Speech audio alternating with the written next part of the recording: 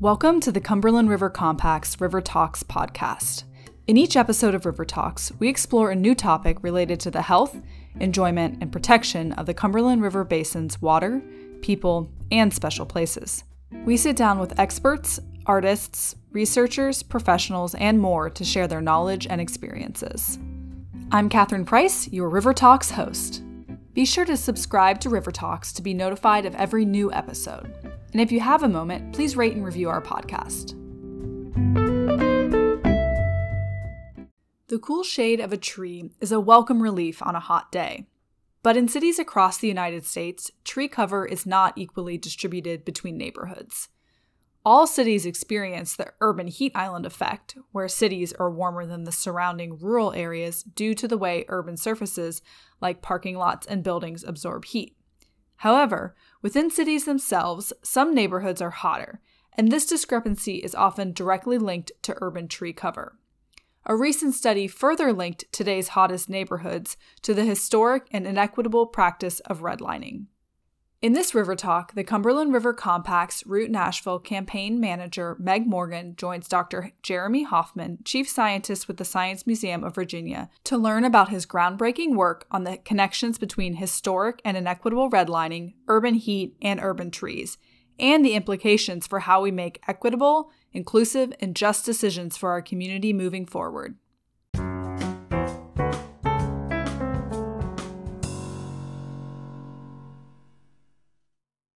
Well, welcome, Dr. Jeremy Hoffman. Thank you so much for talking with us today about trees and urban heat. We're delighted to have you. Meg, thank you so much for including me in this very important conversation. I'm thrilled to talk about it. So we're recording this in late summer. So here where we are in Nashville anyway, it is still pretty hot. So let's jump right into this. So could you kind of give us a baseline understanding? What are the connections between trees and canopy cover percentage and urban heat? Well, first of all, as you know, urban heat islands are areas in our cities or the whole city itself that, based on how much of the influence of like human built surfaces, things like asphalt and brick and wide cement roads and those sorts of things, dominate the landscape such that their higher heat capacity actually absorbs more of the sun's energy throughout the day and then re-emits it back as heat into the air throughout the afternoon and into the evening. So we actually have this physical raising of air temperatures in these very densely developed urban environments. On the flip side of that, the coolest spots in our cities tend to be those areas where trees are most concentrated. Trees act like big air conditioners and beach umbrellas. And so by looking at these patterns of heat, we see that typically the hotter spots have very few trees, whereas the cooler spots tend to have very high amounts of tree canopy. So at a kind of first principles level, the more trees you have, the cooler your cities, that particular area of the city is going to be. I love thinking about trees as giant beach umbrellas. That's lovely, even if they're not necessarily, palm trees that you might associate with beaches. So let's kind of zoom in a little bit on your work then and about the, specific location studies that you've done with trees and urban heat. So again, just as kind of baseline understanding, could you talk a little bit for those who might not know about what redlining actually is and kind of describe what that historical practice was? Yeah, sure. So this whole study starts, actually back in 2017, where we assessed the strength of the urban heat island in Richmond, Virginia, and then followed up following summer in Baltimore, Maryland, and then collaborator Vivek Chandas had assessed heat islands in Portland, Oregon. And when we started to look at kind of like the populations that are exposed to the higher temperatures, it kept coming up that it was these historically Black and brown communities with very limited resources, very low tree canopies, very high amounts of impervious surfaces, differentially poor health outcomes. It just, and the more we read about studies from other cities, this kind of just consistent pattern was playing out in a lot of the literature. And what Vivek and I were surprised to find out is that while an individual city might dive into the individual planning processes that might have given rise to these disparities in their one given city, there was no lens about like, why is it that this is playing out across all cities the same way? And so, borrowing on work from the University of Richmond Mapping Inequality Project, which digitized several hundreds of these redlining maps, we asked the simple question, like, are these redlining maps associated with differential exposure to extreme heat? Now, what is a redlining map? In the 1930s, in response to kind of protect the housing market from a recession, the New Deal basically allowed for these real estate assessors to go into individual cities all over the country, like 240 cities or something like that, and basically rate individual neighborhoods along a perceived spectrum of safety for financial investment related to real estate. So these are things like home loans, mortgages, mortgage insurance, all those sorts of things that help families advance generationally in wealth. And so basically, these assessors would rate a neighborhood along a grading system, from A being best or the most secure for investment, to B to C, all the way to D, which was the worst grade. And that was actually deemed hazardous for investment. These ratings were based on a color scheme as well. So there were A through D, and they were each assigned a color. So A were given green outlines around their neighborhoods, down to D rated neighborhoods, which were given red lines. And so that's where that term redlining comes from, is from this practice of basically rating an entire neighborhood as unsafe for financial investment back in the 1930s and 40s.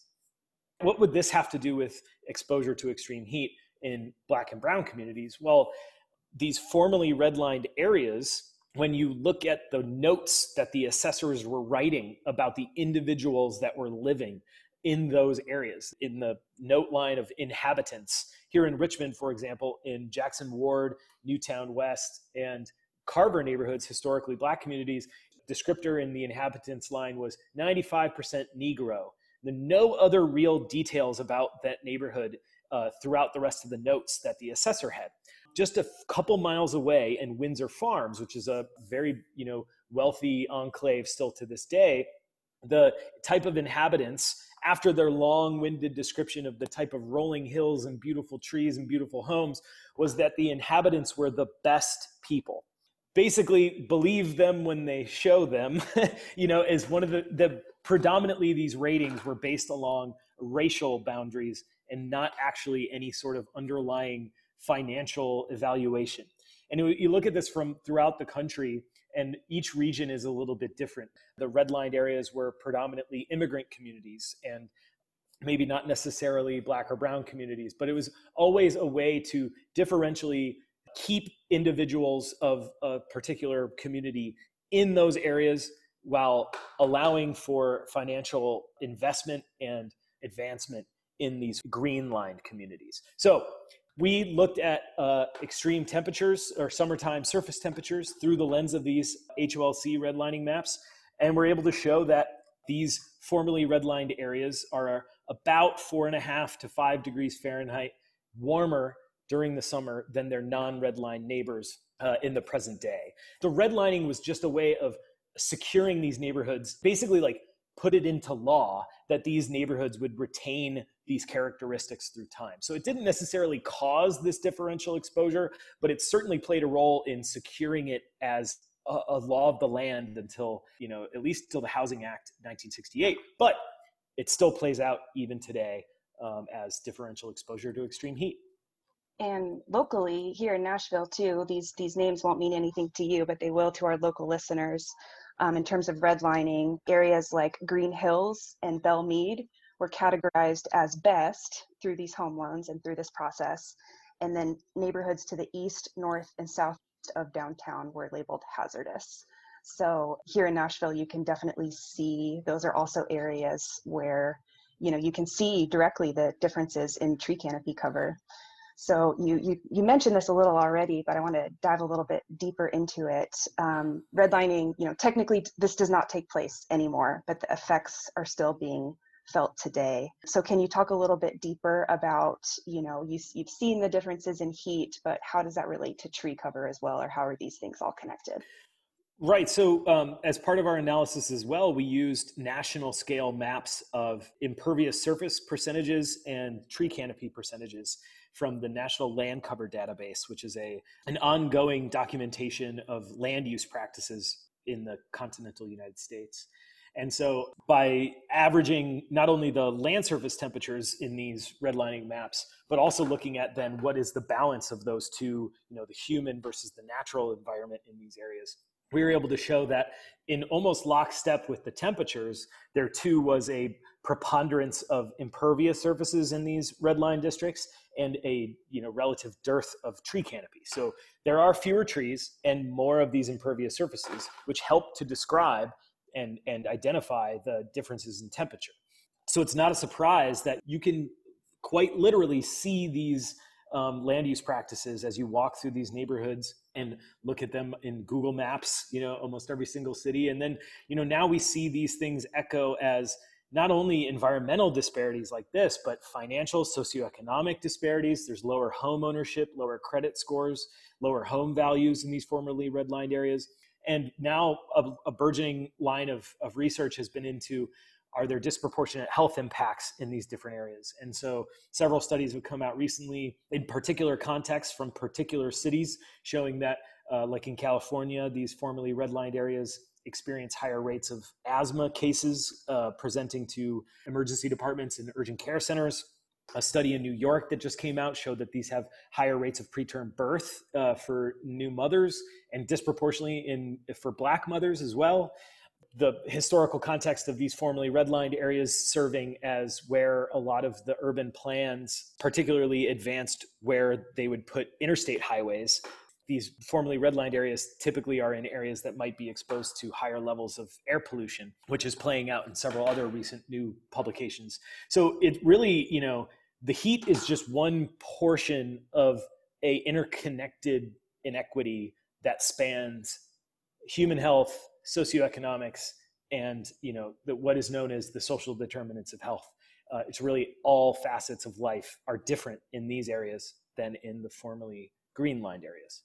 Do you find that that is something that people are surprised by when they learn about this work? Because in my experience in talking about these issues just out in the community, people seem to have a better understanding of maybe the social or the public health impacts of this practice, but maybe not as much the environmental impacts. But as your work shows, all of these things are interconnected. Does that surprise people?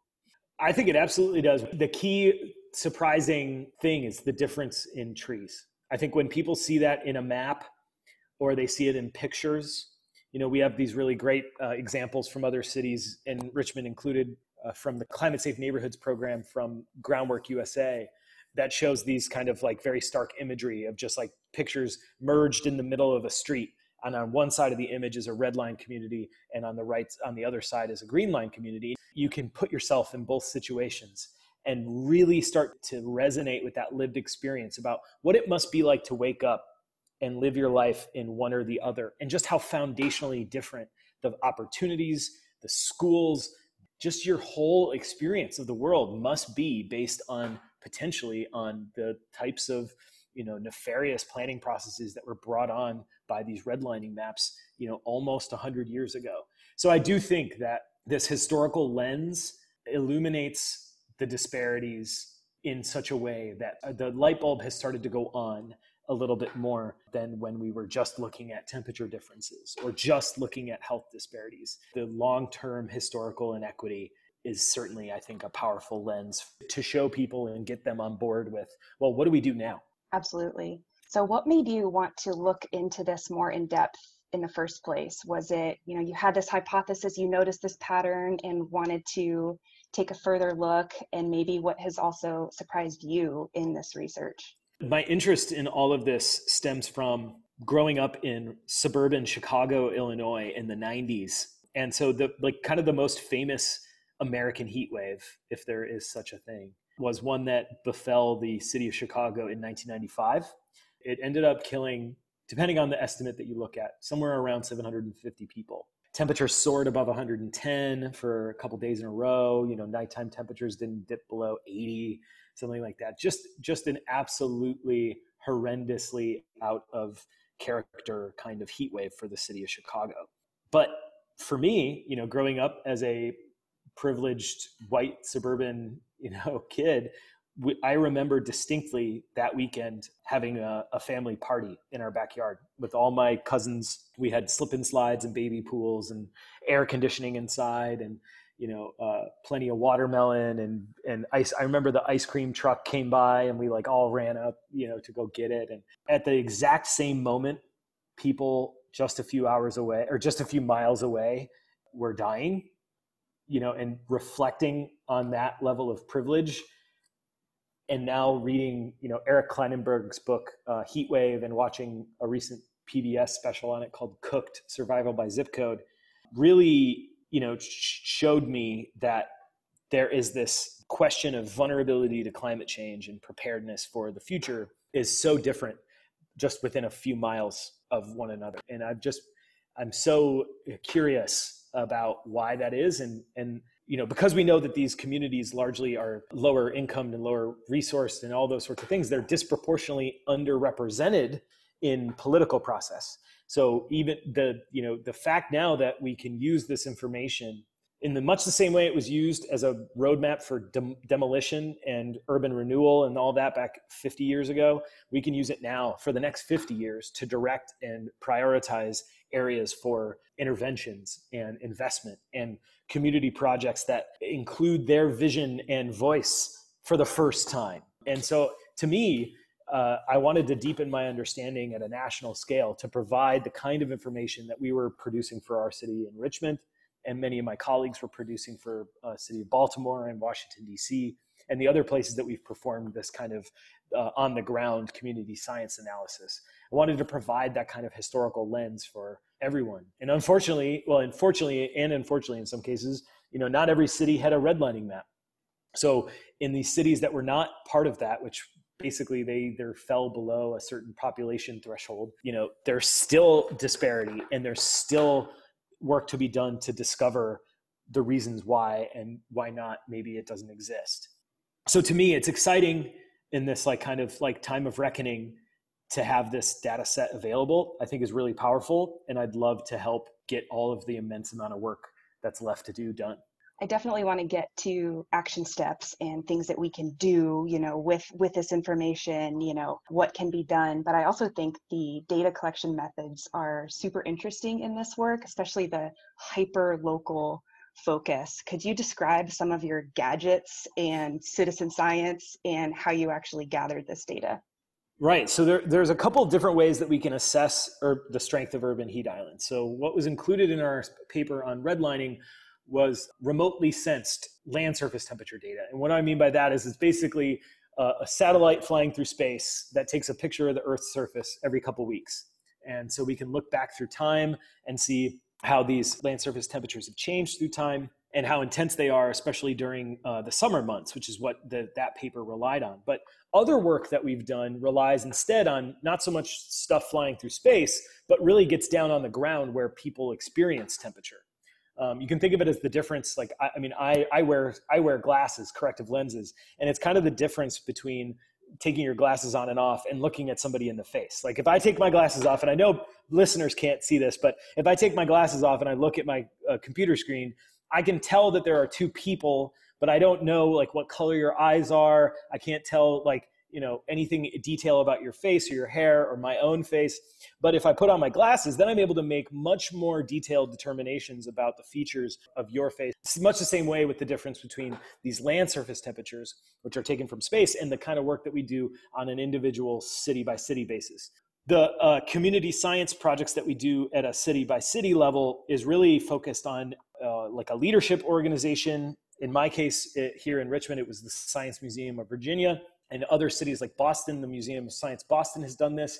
But then in other cities, it's been like the City Sustainability Office or a community nonprofit like Groundwork USA that has gathered together volunteers representing a bunch of different boundary organizations that might be interested in understanding how health, heat, climate disparity plays out in their city. So here in Richmond, for example, we had the Science Museum as kind of the coordinating lead organization, but we had the two local universities included, researchers and students from those from labs at those universities, and then a nonprofit called Groundwork RVA, which is part of the Groundwork USA network, the city's sustainability office, and a meteorology newspaper. So with those organizations represented, we kind of had this really neat cross section of all these different interests and missions in the city of Richmond. So we've replicated this now and scaled it up to almost a national scale. So my colleague Vivek and his company, Kappa Strategies, is now playing this out. I think 15 campaigns were conducted this summer, and they're all complete now. So we're so excited to see what they do. But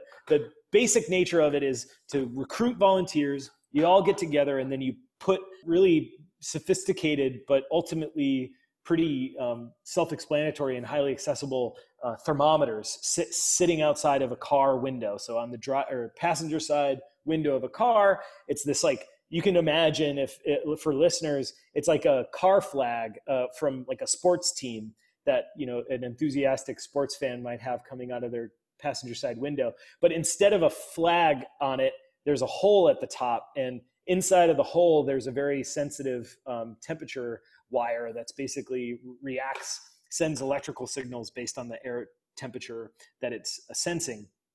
And so these temperature sensors, along with GPS units, give us very detailed descriptions of how temperature varies as these cars traverse the city in all these different places at once. So send out 15, 20 cars all at once during a heat wave at 3 different times during the day. And you get this extremely detailed understanding of how heat changes from time period to time period, and where is warm in the morning, warm in the afternoon, really warm in the evening, or, you know, any combination between that. So it's really neat. It's a people-powered climate resilience exercise that just about anybody can do now, thanks to the work that we've done over the last several years. It's very cool. I love seeing the photos of the volunteers in action with those gadgets on the car as well. It's really neat.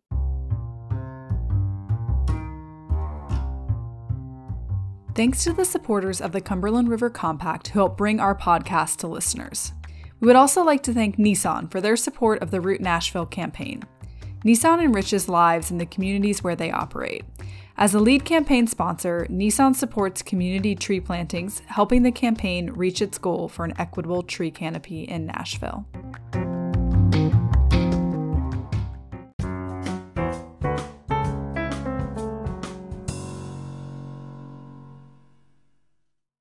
In addition to maybe the city of Nashville thinking about bringing this work here locally and performing some of that hyper-local data collection ourselves, what are some other things we can do, you know, with this knowledge of these connections and with the findings of your work? I think people are always hungry for action steps, hearing about, you know, distressing news like this. What can we do about it? I think there are different levels of things that we can be doing about it. So, you know, kind of long range ideal solution, which will take a long time to pan out simply because they take a long time to mature, would be to, you know, assess viability of, you know, a tree canopy increase for particular areas of these cities. A baby tree is like a small beach umbrella. You know, it takes 20 or 30 years for a tree to turn into a group of, you know, air conditioners and beach umbrellas. So, you know, I think I've seen some really innovative stuff from American Forests, a group that has advocated for this tree equity program. I think it's also really interesting. The city of Chicago made community benefits agreements with workforce development in these formerly redlined areas of Chicago to actually create green workforce jobs around these tree plantings and green infrastructure and these kinds of like nature-based solutions to the heat island effect. I've also seen some really innovative stuff come out of the city of Phoenix, where they had these community-driven design workshops where they actually bring in people from the neighborhoods that are disproportionately affected by this and ask them, you know, what do you want to do about this? Same with the city of Philadelphia. They have this program called Park in a Truck. They engage with the community where they're at and ask, based on our resources, you design a solution that fits with your desire and your vision of what your neighborhood wants to look like. And so then that gives that kind of buy-in, that almost like stewardship that's required of maintaining these sorts of green spaces and investments that seek to ameliorate the heat. I also think that there's some kind of low-hanging fruit things that cities can do, is to understand where are people exposed to these extreme temperatures and what are some very like easy interventions that can exist. So for example, we do know that many times these communities that are disproportionately affected by heat are also largely dependent on public transportation. So if they have to walk to the bus and stand at a bus stop that doesn't have some sort of shade structure in the middle of the summer, this is one of those places and times when they'll be exposed to very severe temperatures, potentially, exacerbating existing respiratory issues, whatever it may be. But like making sure that all of your bus network, it's like, this is where heat and transit intersect. Transportation is like providing a shelter, is something that's not a tree. That's not going to take 30 years to produce shade. You can quite literally throw shade on a bus stop, in an afternoon. Then there are some other things like making sure that community cooling centers are in places that people trust and want to visit. So there's like big scale infrastructural changes like planting 1,000 or 10,000 or 100,000 trees. But then there are these very like targeted interventions that you can do. And then including the community in the conversation is like a no-brainer. And in this, age now, that the kind of racial reckoning that's going on, we have to center these communities in the decision-making process. So ultimately, it's like there's a whole menu of options, and as organizations with power and privilege, to cede some of that power and privilege to the community directly to allow them to take control of these projects. That's what, at least in my opinion, that's how cities can start to really make headway on this very, very quickly. And yeah, just to give you an idea a little bit too about what's going on here locally with some of that, through the Root National campaign, we're looking to plant 500,000 trees in Davidson County by 2050. So we're planting everywhere, but with a specific focus on creating an equitable canopy distribution.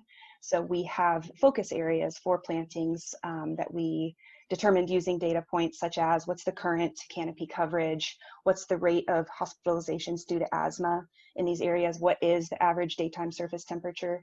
So putting that all together, we have some focus areas, and for the most part, they do also align with areas that were historically redlined.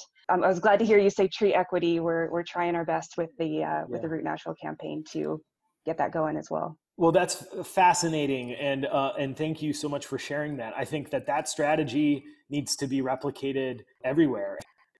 For example, along one block that all of the street trees had died or been cut down or whatever over the decades, for one reason or another, gave out a small little city grant called a Love Your Block grant. One of my colleagues, had this really beautiful design of, here's what this specific species would look like as soon as it's planted. And then in 40 years, here's what it looks like in just like hand-drawn illustrations, and gave it out to the people along this block so that they could choose the species that they wanted. And they could even say no to a tree as well, which, I think some interesting findings from tree planting programs in other cities, found high levels of distrust between the organizations seeking to do the planting and the people that they were seeking to benefit. So these sorts of things, that's, again, it goes back to that idea of like including these communities in the decision making sets it up for a potentially more success than it might be otherwise. So I'm really glad to hear that the data-driven decision making has been central to the project in Nashville. I suspect that will be largely a model that others will want to follow around the country. Right, and this emphasis on the community driving the decisions as well kind of aligns with another project of the campaign with our neighborhood planting captain program, which the idea is, like you mentioned, kind of on a block level, and again, a hyper local focus, recruiting block captains or neighborhood captains who are awarded a certain number of trees for their neighborhood. They live in the neighborhood in one of these targeted areas, and then they are going out, maybe knocking door to door, with a mask on in these days, or getting on the Nextdoor app, getting on Facebook and recruiting their neighbors for trees. So quick plug for our listeners that program is still going on, and we will have applications opening up within this 2020-2021 planting season as well. So just wanted to sneak that in there as well. So thanks for setting me up for that. So with these, different levels of action items that you mentioned that we can take, what do you find is really helpful messaging to really get this to sink in with people as something that we really need to prioritize and focus on? Climate change, of course, people hear that all the time, but how can we make that really sink in on a local level with neighborhood heat and with trees? Well, I think largely it depends on the audience that's listening. And I think that is an exercise in true good science communication, is knowing who the audience is that you're seeking to address and connect with, and understand where are they in this conversation. Where does the power lie? Where has historically the power been for any decision making, regardless of it being climate or otherwise? And so I find for communities that are currently living this reality, very much a acknowledgement and reckoning with the history is so critical to even starting the conversation. The fact of the matter is that these folks live this every day. It can feel to them very extractive. And to me, I've noticed, and I even feel that way sometimes about the work itself, is without being able to do anything about it, I'm just pointing more fingers at the fact that this disparate reality exists. And so, for the community, I find that, like what you said, these kind of block captains, trusted voices in the community is so important from the perspective of people with power and privilege. Acknowledging that and being honest about the history behind these things is so critical, and acknowledging lived experience of the folks that live in these areas, and recognizing that they're coming at this from a very different perspective and level of power and privilege. On the flip side, communities with traditionally more power and privilege tend to also be more already aligned in some ways. Depends on, a lot of things, tend to be more aligned with conservation, and recreational opportunities and like those sorts of things. So I found in some ways the conversation around access to green spaces, green infrastructure, and the health of our river and those sorts of things tend to resonate a little bit more with communities that have traditionally enjoyed more privilege and power. So again, it's really a discussion of like what audience are you seeking to engage with? Where are they coming to this conversation from? And know and acknowledge that how you're going to frame it will be different based on the community that you're seeking to engage, and be willing to make mistakes because I know that I have, and I've learned a lot from colleagues about how to better communicate just what I mean.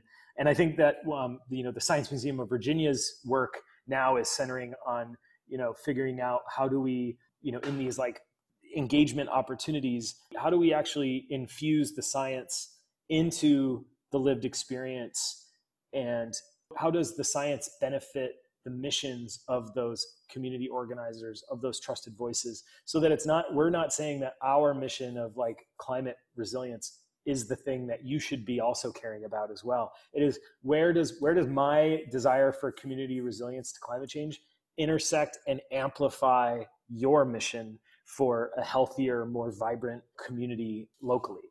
So because ultimately I think when you strip them all down to the base level, I've heard we want a neighborhood that's safe to walk around in, that's beautiful and connected to other places and jobs. And like, who doesn't want a neighborhood like that? When we look at that kind of bare bones description, then we can start putting in the dictionary that we share around those concepts. And so what are the mitigation strategies that can benefit what would be recognized as a beautiful, safe block to walk around on?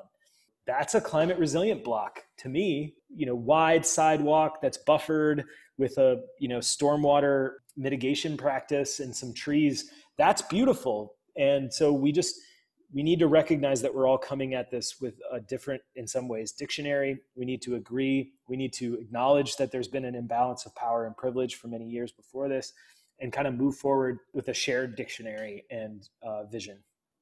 I'm hearing a major theme overall of interconnectedness and the fact that all of these things do intersect. We can have beautiful neighborhoods and cooler neighborhoods. And guess what? It's the, some of the same strategies to achieve those goals and those ends. So that's nice to hear.